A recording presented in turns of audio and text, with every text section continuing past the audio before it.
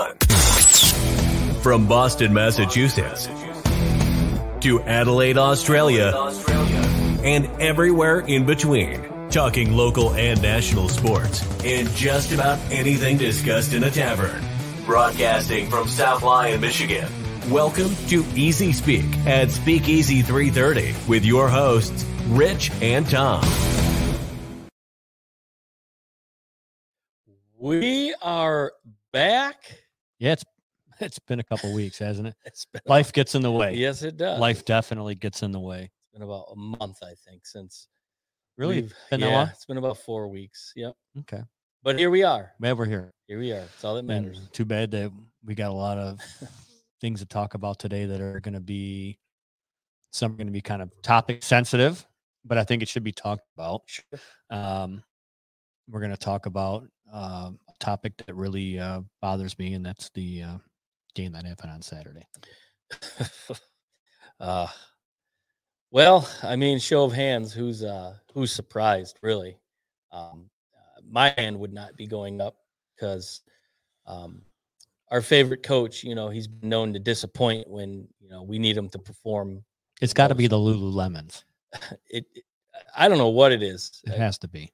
Well, it was Walmart khakis before that, and then Lululemon chimed in and said, we can't have you wearing Walmart brand khakis. So here, let me back this truck up to the old homestead and a lifetime supply of Lululemons.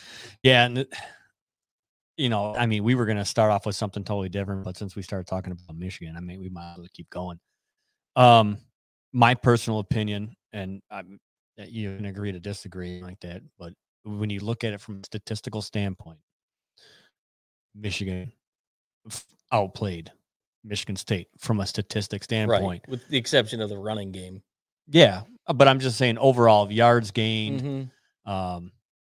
McNamara, that was probably his best game I think he's ever had from a passing standpoint. He did well, almost 400 yards passing, 2 touchdowns, had a pick, but that really didn't hurt too much. The pick did hurt because that was the end of the game. They were making a charge down. Yeah. You're right. Trying to make something happen. You're right. I for some reason I thought that was in the first half, but you're right. That sealed the deal. That was the deal breaker right there. Tried to force it in, yeah. But I mean, for the most part, he looked pretty good back there, and they needed him because really the run game for Michigan never took off. And that's one of the things and that's in our show notes that we have prepped up here. The first half looked good. I mean, Michigan looked good in the first half. I will say they controlled every aspect defensively. I think Walker, he played fairly well in the first half. He definitely didn't go off like he did in the second. And Michigan had a couple sacks, and they had Peyton Thorne running for his life, and the secondary looked pretty good. All in all, Michigan pretty much controlled that first half, and coming out in the second half, you expected that to continue, but that was not the case. And not only that though, when you look at stats, the offensive line for Michigan played one hell of a game because McNamara didn't get sacked. Yeah. Michigan got 3. They got 1 from Hutchinson and their pass blocking was Jabo. Solid. Yeah, for sure. The only thing is they did a pretty good job of containing, but when you put 8 guys in a box, you're not going to be running like you normally do, and it's time to make some changes. Sure. It was good to see the tight end all actually get involved. He's been hyped. Yeah, he's very Michigan, active. And he the team in the receptions, and then ended up, toward the end of the game getting hurt, twisted his ankle or whatever. But it was good to see him get going.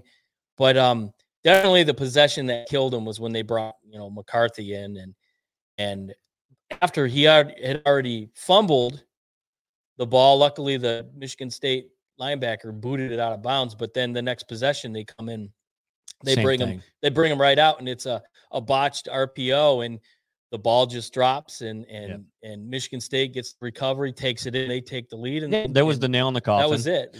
The momentum definitely was not in Michigan's favor at that point. No, and then when you sit back and you look at everything, like I said in the beginning, Michigan from a statistical standpoint, outside of rushing, we're not going to include rushing because that guy, we're going to talk about him in a minute.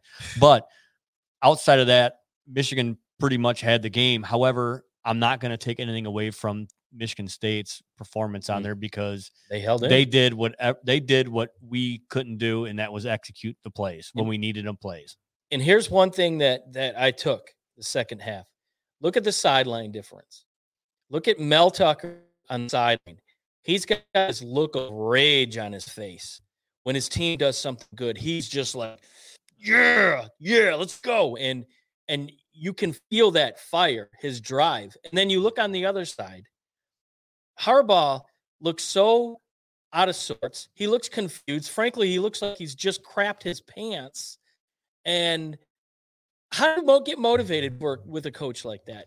You never see him like interacting with his players. Some players get motivated by action, like you said. Him, being fired up, and some players do feed off that. But then there's also guys who are not like that, and so I guess you got to find kind of like a common ground or like a happy medium. In rivalry game, I want my coach fired up, and if you're a Spartan fan. Well, you look at the Lions; their coach is fired up like crazy, and you see where that college and pro a little bit different. I think doesn't matter. There's, in my opinion, there is coaching is coaching, right? But with a kid, when your coach is just jumping up and down, firing up. Look at when Michigan was winning. Earlier in the season, they go to Wisconsin, do the jump around. They were doing the jump around. All the coaches were jumping around. I don't think Harbaugh has enough rhythm to do that, but this particular game. As a player, you see your coach just fired up. That's going to motivate you. And I think that was the difference in the game. He had those guys ready to bust through the wall in the second half. No, yeah, I can agree with you to a certain extent on that. But however, every one of those players is not going to be focused on Mel Tucker jumping up and down and getting out. I get that. What really gets them up for that game is the whole precursor throughout the whole season to where they're always talked down to of always being the inferior. They use that, little brother and all that bullshit. Yeah, that's fuel for the fire. Right. So when you look at it from that aspect, I can see that. However, we can pretty much go and safely say that the little brother mantra is that's over. Old hat. But that right there, and I'm a Michigan fan. Mm-hmm. If Mel Tucker decides to stay at MSU because he's known to jump ships, the Big Ten's on notice. He's known to jump ships. Mm-hmm. 2 years. It's going to be longest. It's going to be a rough go for Michigan. So when it comes to these rivalry games, Harbaugh's 2-4 against Michigan State now? Yeah. And he's 0-5. He'll be 0-6 here in about a month against Ohio State. Is it a situation where he's just not getting the message to the players of what the meaning of these big rivalry games are? Or is he looking at it, this is just another game on the schedule? Because when I look at State and Ohio State, that's the only game that matters when it comes to those programs. Those guys, those coaches get their players absolutely ready and give them the meaning of what that rivalry is. Where I just don't feel it like the old days of Bo Schembechler and Lloyd Carr, which I was never a big fan of Lloyd Carr, but he drove in. Oh, but Lloyd Carr never really was one of those coaches that would. He was not a animated guy on the sideline. No, but his players knew the meaning of those games. They knew what those games meant. Yeah, we got a comment in here right now. This is Harbaugh's just not that good. I agree. That's what he's. I agree. And Kevin, chime in. Kevin and I talked about this a little bit today. And it's just, I think what needs to happen is I think we just need to say, hey, you know what? It's been real. Well, he's got no buyout clause anymore. So they don't owe him anything. They can just shit can him and walk away from it. So what we were talking about Saturday night was who would you get? Who's out there right now, that would want to come to this school? Because say what you want, Michigan is not an elite program anymore, and it's not at the top of a lot of people's lists of destinations that they'd want to go. Who's out there? Who's a young coordinator that they could go in, and I don't give a shit if he's a Michigan man or not.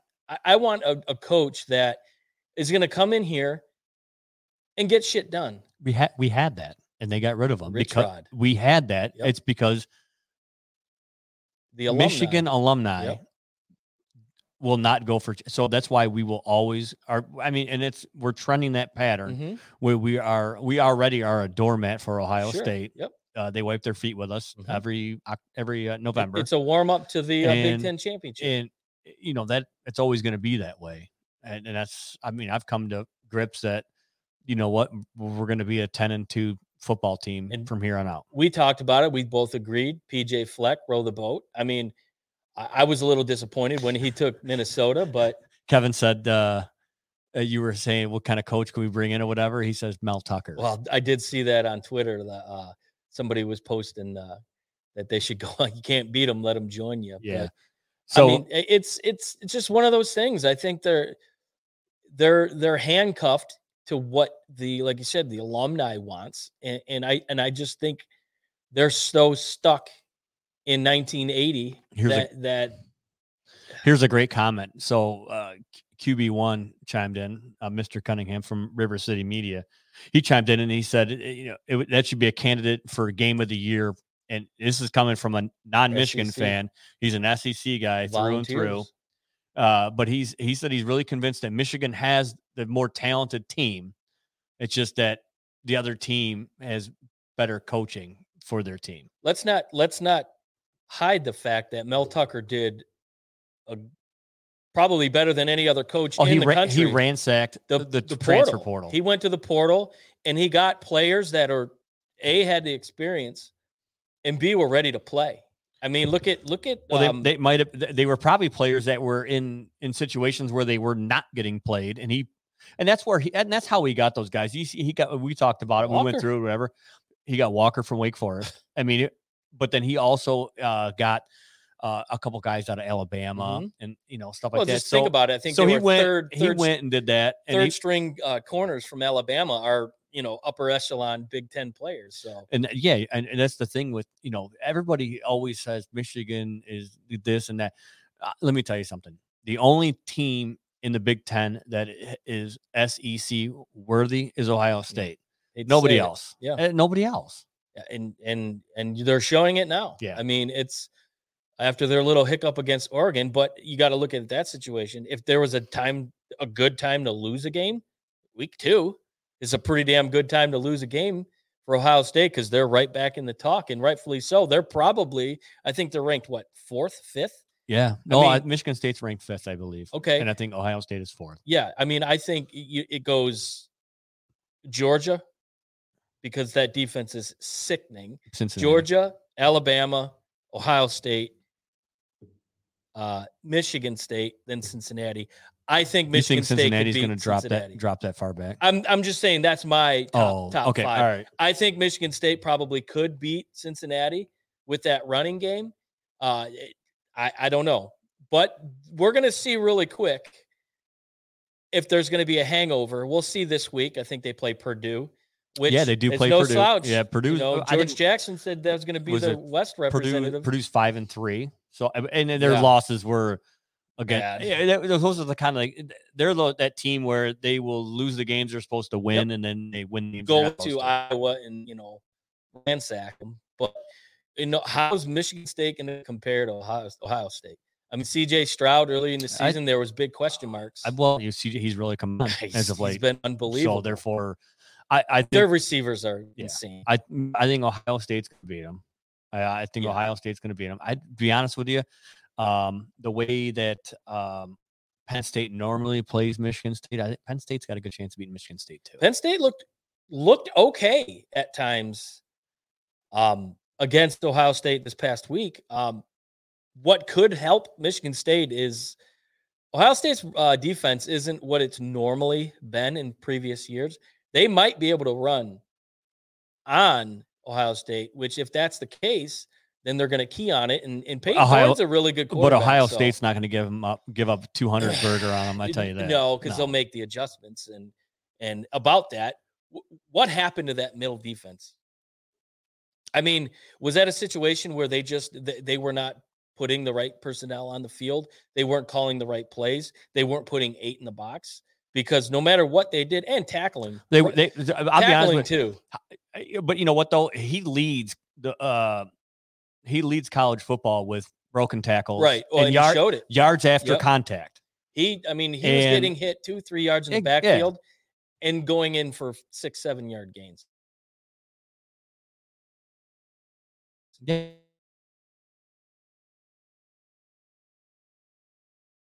They could not matter what he threw at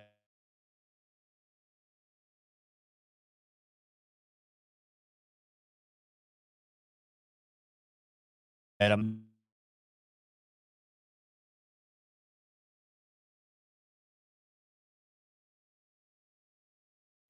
All over on Twitter. I just kept seeing people, refs screwed the refs. I don't want to use that as no, an you excuse. can't. You honestly, you were up 30-14 and you blew it. No, and you can't. You know what? It was one of those things where, the refs boo. The refs made the call. They reviewed it, and the calls were correct. Right. As much as I sat here and I was like, no, no. Oh no. And we had Bill in here, the Jason protagonist. Jason, we know it's lagging. It's Jason, I'm same internet issues.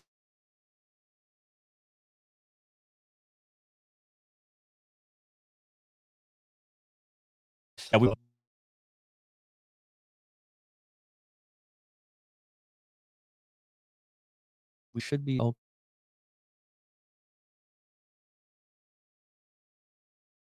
okay.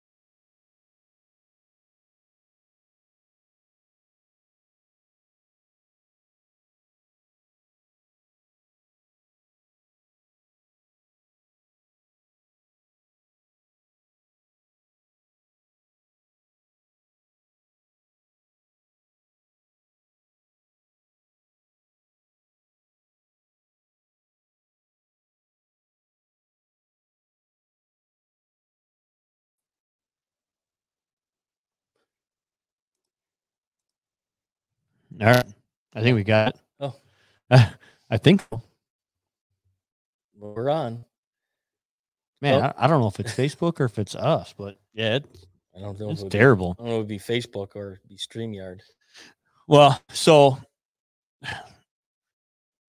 with the performance that was given to us on Saturday, and I mean given to us, I mean it was pretty much shoved right up Michigan's ass. Yep. Heisman talk. My opinion. Well, our opinions don't mean shit. Well, my opinion, that put Kenny Walker the third at the top of the list. But and I agree with you. And I would say, for my personal opinion, yes. But I'm going to probably speak on behalf of what a lot of people are thinking. Maybe not quite yet. Maybe one more dominant performance, because they still have a huge, you know what? Well, I think he's only had a couple games. Yeah. Well, see, he's not. I don't think he's in. I mean, it's Matt Corral at and he had a bad loss over the weekend.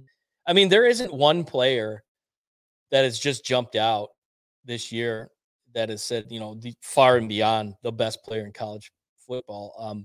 I think after a 200-yard rushing, 5-touchdown performance against your rivalry, I think that speaks volumes. And yeah, he's had a couple games where he's been but they're undefeated. They're in the top 5. They're at a Power 5 school. Yeah, it's Michigan State. They're not the sexiest, school.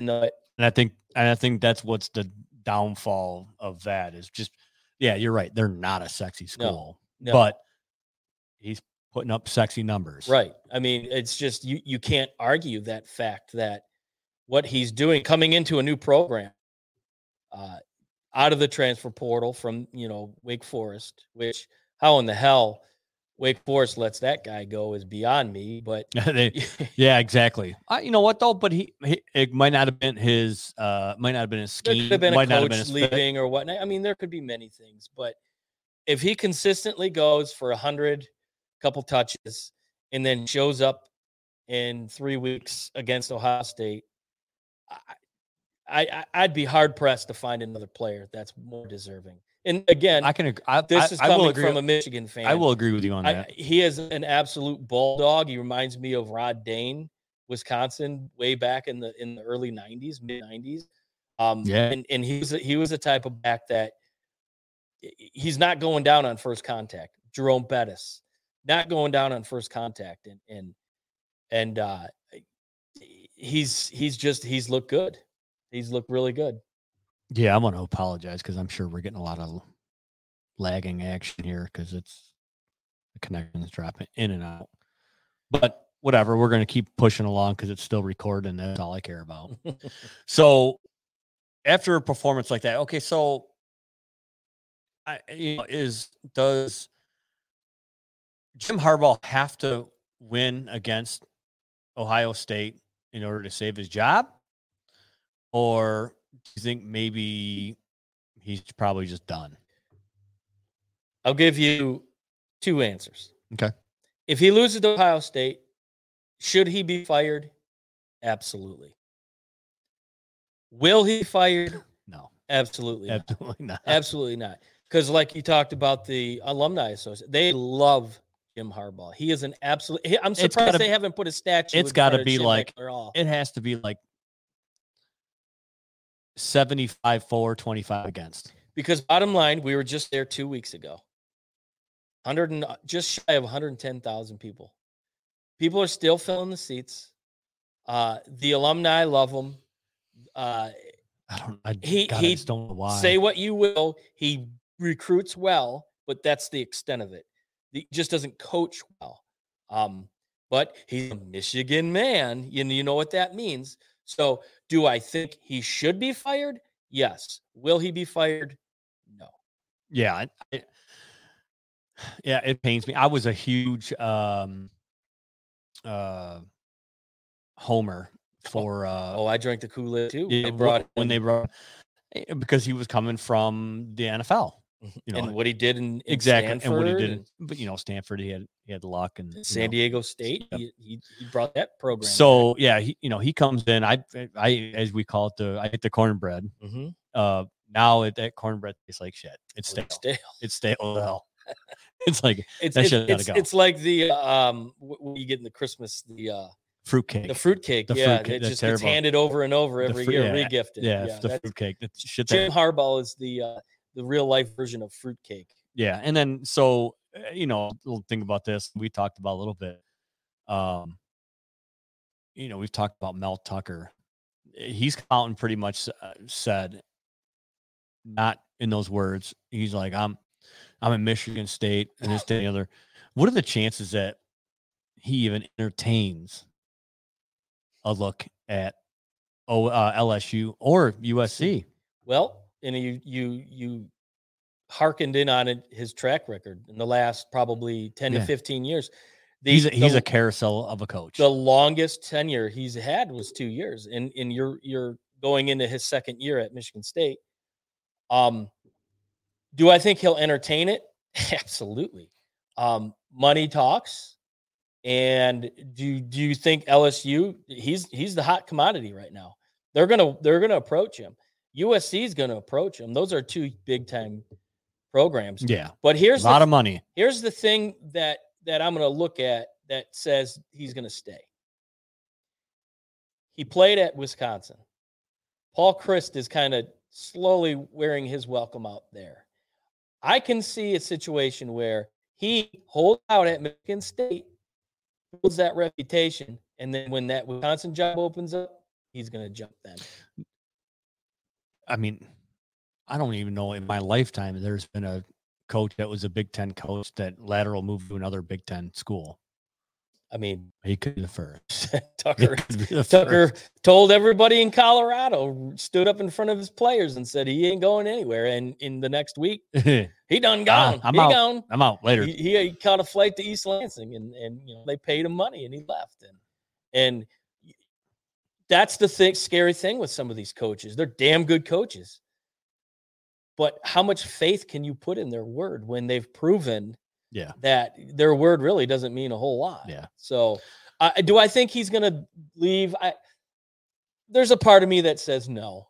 I'm not sure if that would work down in LSU. I don't know if he'd really want to go down to LSU because, I mean, that leash is going to be real small. I mean, look at Coach O. You know what, though?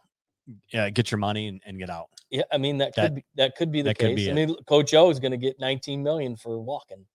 And they interviewed him. They're like, so what, any plans? What are you going to, after the end of the season? He goes, well, they gave me enough money to buy a sandwich, so I think it'll be all right. That guy's he couldn't keep his little O in his pants. That guy, I tell you. So, but for Michigan State, it would be devastating if he left the program because I think he's built it right back up to what D'Antonio had it.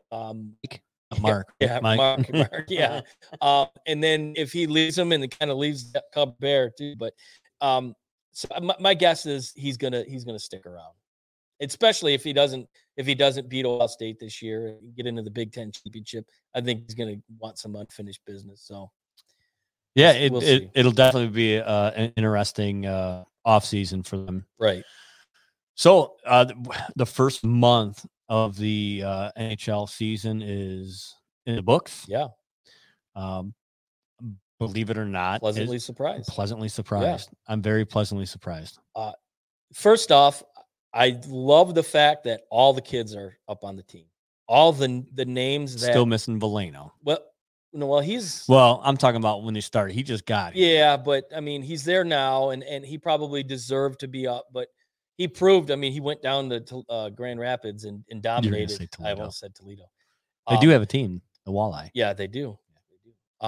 So I am happy that they didn't go down their normal route where they just bury them in the farm system. Yep. Their prospects down in the farm system, and then I mean, look what they did. Mantha, they did that. So you know what though, even though Vrana is not with us right now, he's hurt. That would be a nice piece to have right now. But getting rid of Mantha, he was a headache. Who was hot garbage. And you got Vrana for him. Vrana. I mean, so that's. I mean, the future is looking. The Iser plan. The Iser plan is coming along. Nice. Look at his first round pick last year, Lucas Raymond. Yeah, dude, I'm telling you right now, he looks the part. 19. He's played a couple years already in the Swedish SHL, and played well. I mean, he was a boy amongst men in that league, which I think has really helped him out here. He doesn't being able to play with the physical older crowd. Now he's doing the same thing, but he's doing it in a smaller rink. So which means that by him being as shifty and as well of a skater he is, he's adapted to it. Well, not only that though, it plays to his style of hockey. So I'll look back to the overtime game against Washington, down 2-0. They battle back. They send it to overtime. In that game-winning possession, who's on the ice? Lucas Raymond, Mo Seider, Dylan Larkin. And it wasn't for like they were on that ice for quite some time. Yeah. And Raymond's. Yeah, they were cycling it for a little bit. Raymond's puck handling skills. He got knocked down, got right back up, kept the puck, kept the possession alive. But to see two of the three of your future, I mean, Larkin could be in their future, who knows? But to see specifically those two guys on the ice. Don't talk about my captain like that. He's wearing in on me. He's going on me. I like his aggressiveness, and he seems to be playing a little bit better. But in that particular moment, to have those guys on the ice and get success, really made me think that there's something brewing here. It was funny. I forgot where I was at. I was somewhere. I think I was at Dick's Sporting Goods, and I was talking with somebody or whatever, and the guy started talking about the wings. Yeah, that's Cedar kid. Yeah, that's Cedar kid. It's cider. I'm like, like apple cider. It's not cedar. Yeah, that what's his name? Mo Cedar. Mo. It was an older guy. I was like, sure, cider. Get it right. Mhm. I mean, if you're gonna butcher a guy's name, don't do it don't call him Cedar. You got the first name right, Mo. But he just was awarded rookie of the month. He had played 9 games, had 8 points, he had 8 assists. Dude, you know what? His ice time is. I don't need you. I don't need you to goals. You can contribute the way to. He's laying the body. He's passing the puck. But the thing that I like the most about this is these guys are showing zero fear. Grit. They're grit. out I mean, there. I'm talking grit. Yes, they're out Kneecaps. there and they kneecaps. Yep, absolutely.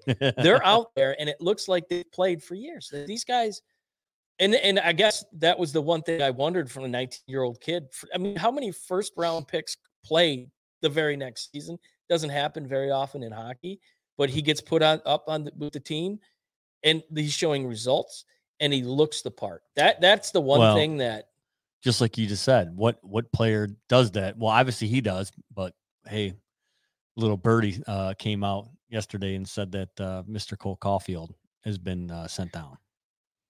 But but here's the thing: is Montreal started off terrible. They got their first win against the Wings. They had more goals against the Red Wings that day. Yeah, and here we are about to bash on them. Well, they're taking it to them right now. He had 1 assist through 10 games. So like, well, you know what? We're gonna send him down. He did great in the playoffs last year, and he was very instrumental in that run to the Cup Finals last year. Well, he went right from the Frozen Four, right to Montreal, or as our neighbor across the street will say, Montreal. So not having that time off, he just kept on going. Maybe that helped him in having the time off after the Cup run. I don't know. So maybe the time off was bad for him. Yeah, it could have been. I mean, it was a bit of surprise to see that they sent him down, but they'll send him down. He'll dominate wherever, down there. Yeah. Get his confidence back, and he'll be back up probably within a couple weeks or so. Yeah, for sure. And right now, we'll stick on the topic. We can stick on the topic of hockey. The NHL is in absolute shambles right now. It is absolute shambles. Well, they're not. They are. I'm going to tell you right now. I am not, and I never have been a fan of Gary Bettman.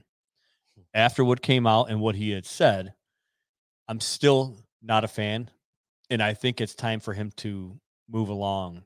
But he won't go anywhere because the owners love him. They love him. They love him. They'll say he's instrumental in the ESPN TNT contracts. No, Gary Thorne was instrumental in that for me. They need to bring him back. Why is he not? So I mean, that team, their broadcast team, they're okay. The TNT team is just the NBC guys retreaded over, but you can't have ESPN hockey without Gary Thorne or Bill Clement. Not just it's sacrilegious. Yep, it's wrong. You brought the theme song back. You should have brought the original crew back. Yeah, the fuck. I agree. So the NHL is not looking good. Earlier this week, surfaced was a report that surfaced out after an internal investigation with the Chicago Blackhawks. The Chicago, shout out Bill. Chicago Blackhawks. It was reported back in 2010 by a former player, who was at the time known as John Doe, has since come out and publicly said it was me. His name's Kyle Beach. He came out and said in May of, or it might have been early May of 2010. So in the midst of a playoff run, he was sexually assaulted by the videographer of the team, film guy of the team, and I think his name is.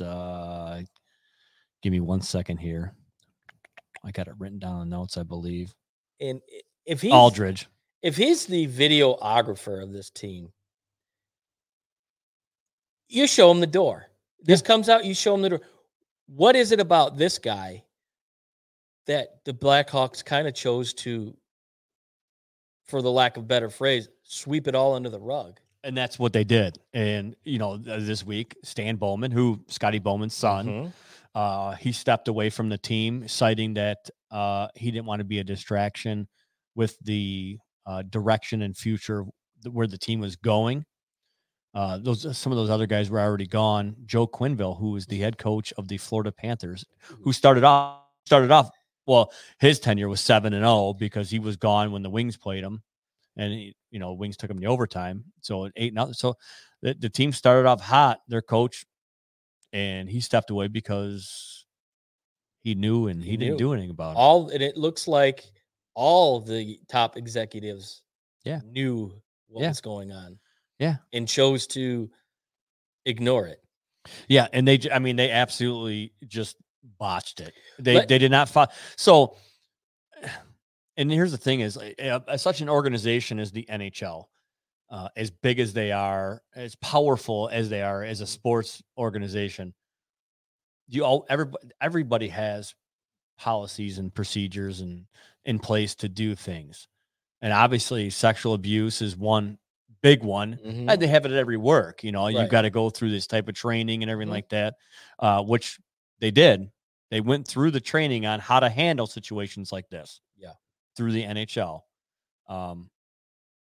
They feared that when it came to light to them, and I don't have the exact quote that's pulled up right now, but Quenneville said pretty much, it's damning. We don't have time to deal with this right now. This was in the middle of a playoff run. So he chose the Stanley Cup in the playoff run over an allegation. Oh, by the way, of something that happened. They won the cup that year. Yeah. So do you look at the situation? Okay, it was 2010. That was 11 years ago. It wasn't that long ago. Times then were clearly a little bit different than they are now. Do you think that situation circa 2020, 2021 happens? You think it gets swept under the rug in the process that it was in 2010? Oh, no, absolutely not. It's more. No, it's more at the foreground. It's more mainstream now. Yes. But you look at it, and it disgusts me because I think just as a human and having morals, that's just something that when somebody if somebody comes to you and says, "Hey, this happened," and it was wrong. All right, well, you know what? We're going to call the police. We're going to do this. We're going to do this. We're going to do this. And this is how we're going to handle it.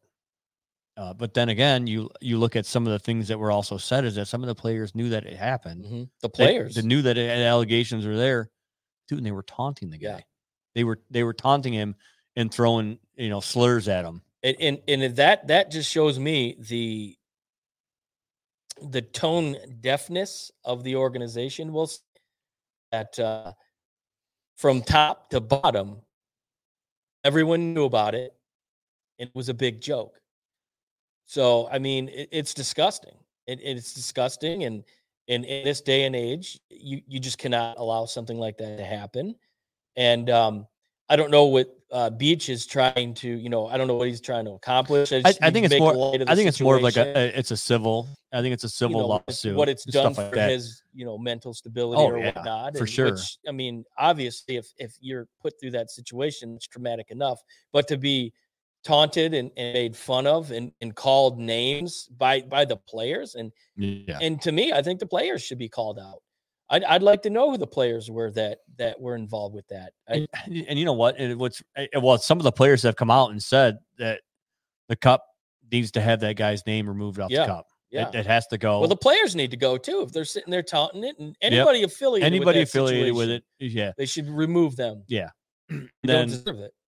Also, with that, I keep clearing my throat. I just want to be like DJ Cool. Let me clear my throat. But the thing was like shortly after they won the cup and like that, June 16th, he met with HR, Blackhawks organization HR This is the and says kicker. hey, This happened. hey, we got some allegations against you, so here's the options. Your options are option A, we can investigate it, and whatever comes about the investigation, we'll handle accordingly, or you can resign. The guy goes, well, I'll just resign. So he knew. Mm-hmm. Now, mind you, so you read into some of the into the things of the. I don't want to go too deep into it, but him and the player, they were going out to bars, they were picking up chicks and everything like that, and they were, he was a young kid. This film guy was probably just a dweeb. He was probably he used his status. He was probably a dweeb. Used the player. Hey, I work for the Blackhawks. Hey, come on, let's hey, get these girls in here, whatever. They get in there, whatever. Well, I think the guy was trying to, he was toot the horn. I think the other guy who resigned was the one who was making the advancements and whatever. And I think you're a 20-year-old kid. That's the thing, is one of the things we were discussing. Move. Exactly. It's a power move. Well, this guy, you're an intern. He's that, You're an intern in an NHL organization, and you are looking up to this person as a mentor, so to speak. Intern. Beach was an intern. No, he wasn't. I thought he was an intern. No, he was a player. Oh, okay. Oh, no, he was a player. Okay. No, he was a player. All right. But but shortly after that, after they were made aware, homeboy went and there's allegations that he was making advances towards an intern. Oh, okay. Yeah. That's where I'm seeing. I think that was based on the article we read before we started. Right. But do they need to investigate this thing more fully? Yeah, I think so, because I think there's a lot more that can be surfaced, a lot more to come out. I mean, like I said earlier, I think some of the players that were involved in the taunting and whatnot, I think they need to be called out. And I don't believe that. I agree with you on that. I don't think there's any criminal prosecution that can be, done, but it has to be surfaced that way. Other teams, other players, other videographers, and organizational people know that shit can't be tolerated. And especially right now in the NHL, it's finally getting some steam on ESPN, on TNT. It's talked about more. It's got a fan base. The last thing the league needs is shit like this to hold it down, because it doesn't have enough speed like an NFL or NBA or whatnot that can look past this stuff. But it's just now getting off the ground, and the NHL cannot afford to have any hiccups. That's why they need to do this and do it right. Yeah, they were talking about the NHLPA guy. He's probably going to get. He's probably going to be gone. Yeah, because of the way that he's kind of handling it too. He works for the players. And you know what? All the way around, it's just not. This is a situation where not a good look. You can't. Yeah, you're representing these players, but if they did wrong, you can't support it. You can't protect that. It's like a parent. No, it's like a parent knowing that your son just committed murder and buried the girlfriend, and comes home without her, and basically turns a blind eye, protects him for as long as they could because he's their son. That's no good. That's unexcusable. You committed murder. You should be held accountable. Of course, I'm saying this as somebody who does not have children, so I cannot relate, but I'm looking at a situation where what's right and what's wrong. It's morals. Exactly. What it boils down it's to. Your compass. It boils down to morals and, there's really nothing else to say. Right. So more to come on that. That's going to be an ongoing. It's going to be a little while. Be a slow moving process because they want to get it right. So really chaps my ass. Squats or box jumps? No. Okay. I know if you don't have kids. I have kids. You don't have kids. But there's like adult people that leave their kids at home and go to Disney without their kids. Is this the what of the week? It kind of is. Well, first off, let me start by saying, why would you, as an adult, want to go to Disney? That's my first question. As somebody who's ever been there, everyone that I know, every human being that I know that's ever been there, has all said the same thing. It's the worst place I've ever been in my life. Now, I'll disagree with you on that. See, I've been there. I've been there as a kid. I was there before I had kids, but we went as a group. It was a group of us that had gone, and we didn't go to we didn't go to Magic Kingdom. They went to we went to the roller coaster parks and Epcot and stuff like that. But since I've had kids, I have not gone down there and just be like, I'm going to go to hang out at Disney. I have a friend of mine who used to work with him, and his wife go to Disney every year, and they love it. I can't do that. I don't. Do you know how fucking expensive Disney is? Yeah, and they bought into a timeshare, which we told them absolutely do not do. That's the dumbest thing you can do. They did it, and but yeah, I don't know. I don't get it. Maybe because I've never been there, but I went to Disney and downtown Disney in California. I think it's California something just outside of Disneyland. They've got like a little theme park. I forget the name of it, but I had there's an ESPN zone and hung out there and forget what it was, the California something. I don't know. I've been there. That was okay, but didn't go into Disneyland. But I don't know. Maybe because I've never been there, I have a different opinion of it. It could be. I'm not going to say it's terrible, but I find it oddly weird that, because I've known a couple people in the last couple weeks that have done that. And so it's just it's weird. But having kids, knowing that that's where, generally kids would like to go to Disney World. Kids like to go to be kids there. Why would you leave your kids at home? I mean, because I'd say if I want a vacation, I need a break. Okay. Go to the beach. Go to the Bahamas. Go to Hawaii or something. Now, did you see this? So there was a guy in California who worked outside of, did we talk about this or no? But we might not have, but this guy lived outside of, I want to say it was like Six Flags or something like that. Right. I mean, I'm talking like a mile from Six Flags. So a season pass.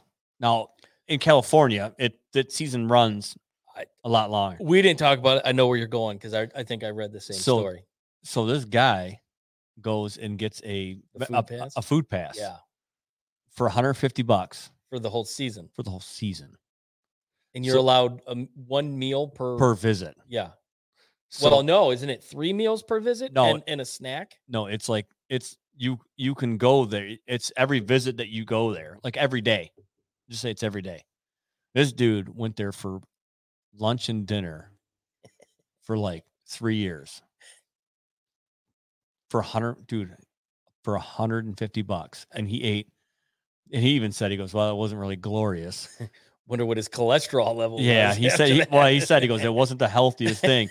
He said, but then, they really started coming out with more healthy options, so it wasn't terrible. Mm-hmm. But the guy would go there every day for lunch, and then he'd stop there on the way home and eat dinner there before he got married, before he got engaged and everything like that, and got married. But it's genius. But the guy said, he goes, by me doing that, he goes, I had enough money to pay off all my student loans, any debt, everything like that, just by doing that. And living in California, where let's exactly. not, it's expensive AF to live, and the cost of living. That's genius. And I wonder if, since this, would you do that? That's my question would be, would you do that? If I'm, yeah, I will. Shit, yeah.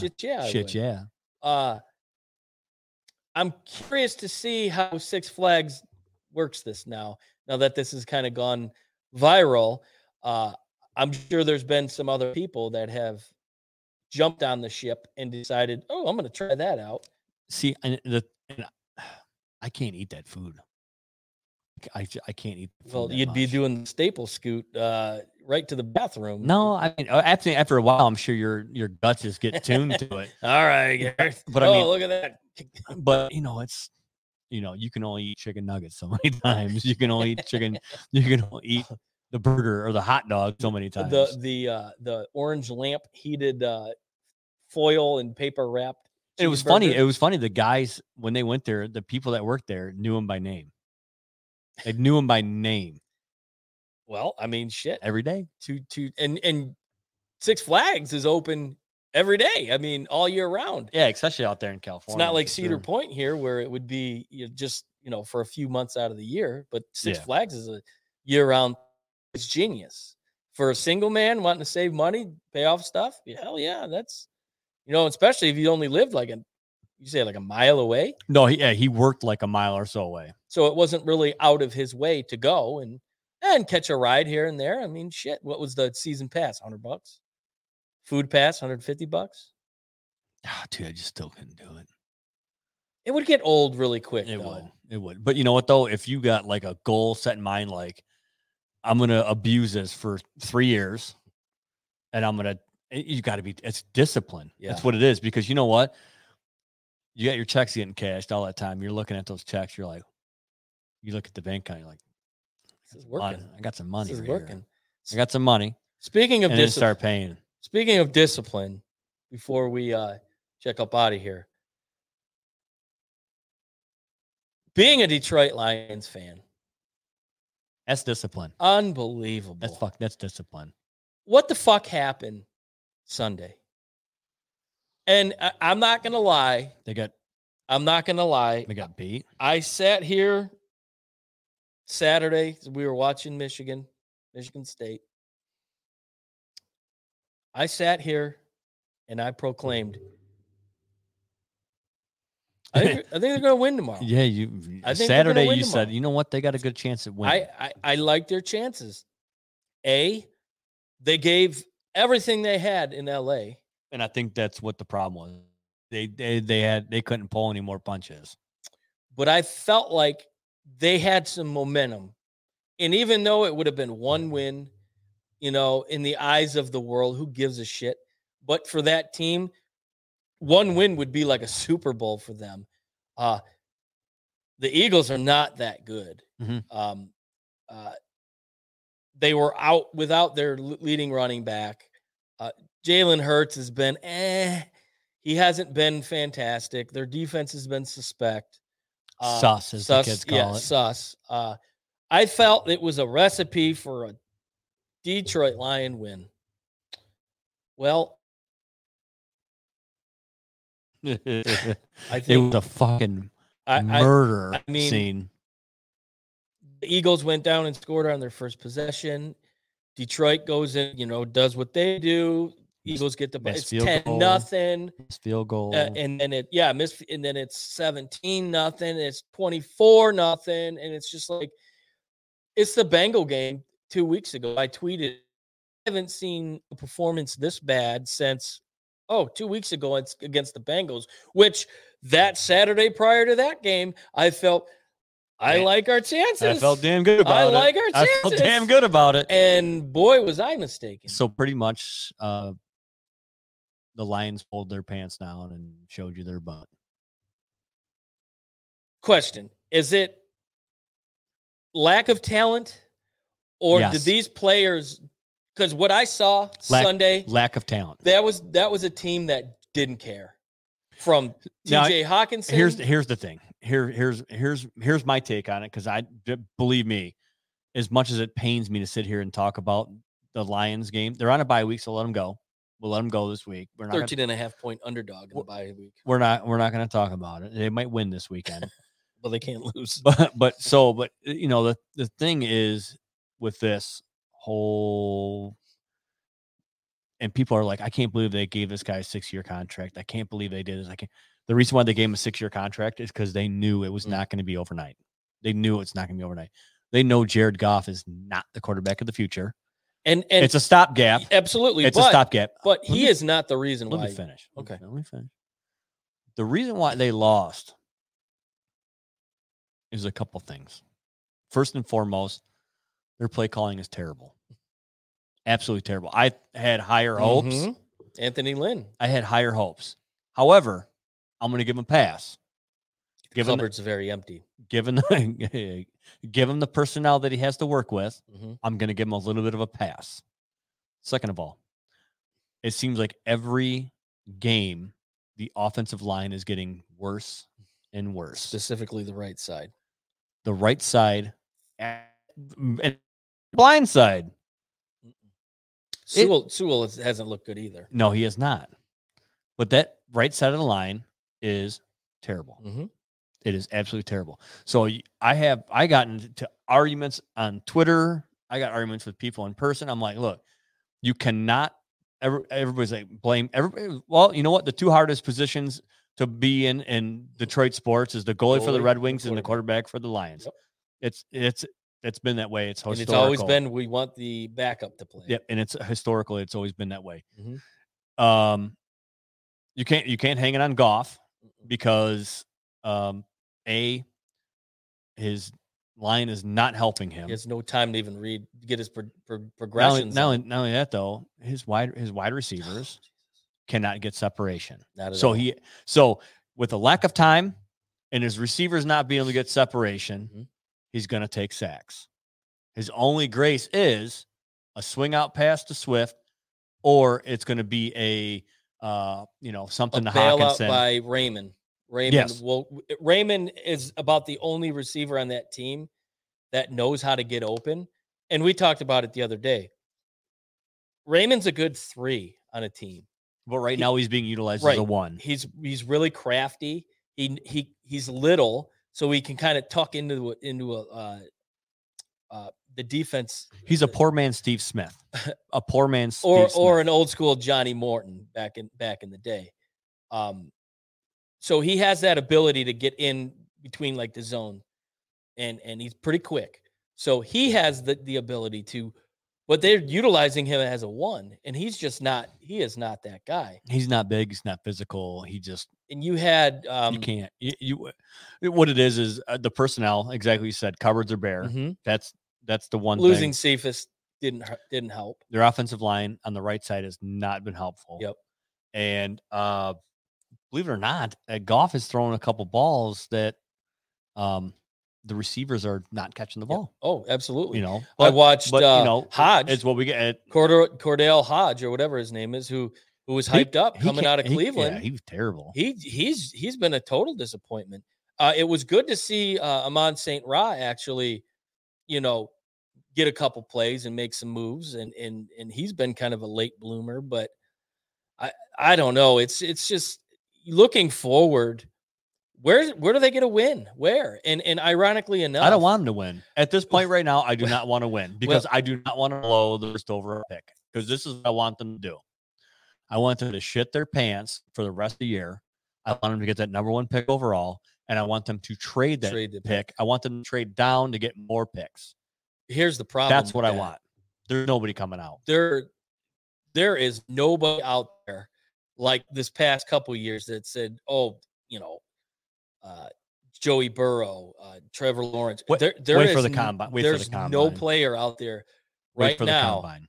I mean, to me, it's Thibodeau from Oregon, the D end, or it's Hutchinson. See, I don't think Hutchinson is a number 1 overall.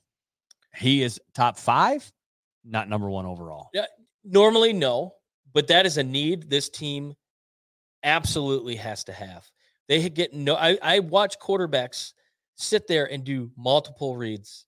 They sit back there and their head goes, and they have the ability to wait for the receivers to get open. But again, we're dealing I with agree. What we got. Well, let's look at kind of last year's conversation. I was pro Micah Parsons, and I caught a lot of flack for that. He's not a number 7 pick. No, look at him. Oh, I wanted Parsons. And the previous year, I wanted the guy out of Clemson. Simmons, who's just now actually starting to take the form. So, yeah, specifically, was Parsons worthy of a 7?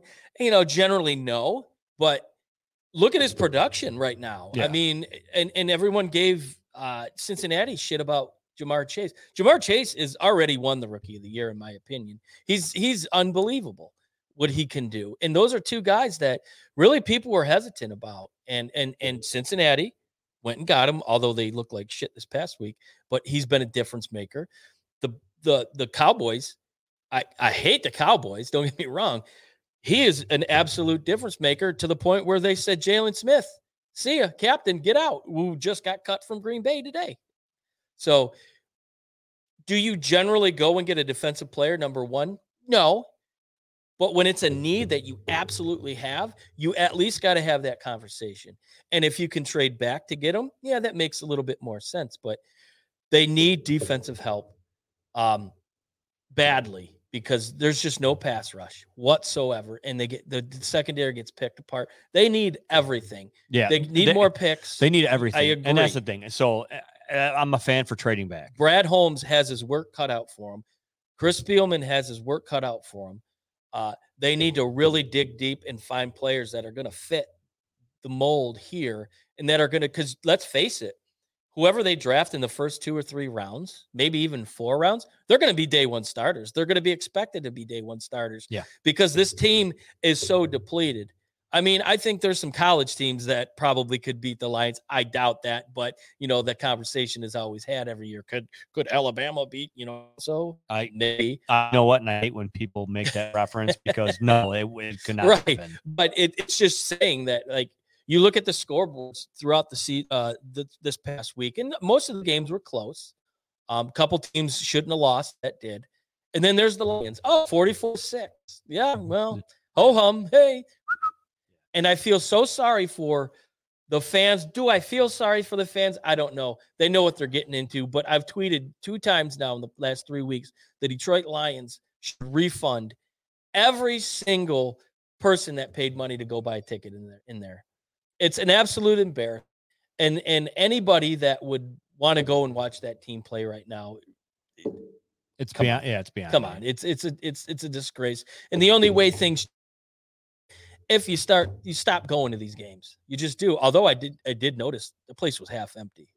Yeah, it was half empty. Not a lot of people there. So that was kind of good to see. But remember a few years ago, and I think they were playing the Bengals, when all these people showed up wearing Bengals gear with like paper bags over their heads, and they were cheering. They were like boycotting the Lions, but they still showed up wearing like Bengal gear. That shit needs to happen again. I mean, I think we all expected this, but I don't think we expected it to be this bad. But a lot of it boils down to,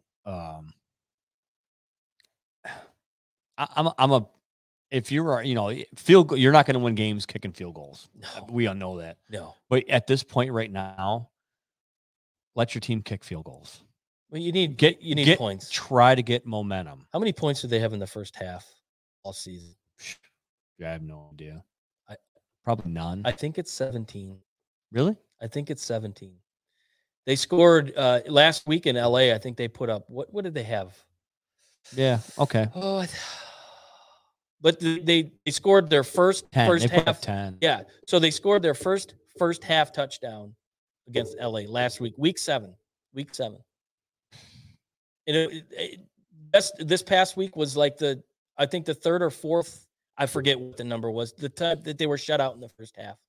I mean, this is the NFL. And okay, this is Michigan. The offseason, Anthony Lynn clearly isn't going to be sought after, so he's probably not going anywhere. Or do they make a change? Do they bring in a new offensive coordinator? Jim Bob Cooterback. JBC. All right. Well, on that note, so hey, it was good to get back. It was good. It was good to for sure. It was good to shoot the shit a little bit. Sorry about the little lag, and so hopefully the internet situation can fix itself at some point. Yeah, we'll figure it out. But we'll see you again real soon. So yeah, we out. See you. Thank you for listening to another episode of Easy Speak at Speakeasy 330. You can catch us every week at ilogicmedia.com, Apple, and Spotify. Be sure to check us out on Twitter and Instagram at Easy Speak Cast for the latest and up-to-date news. Cheers.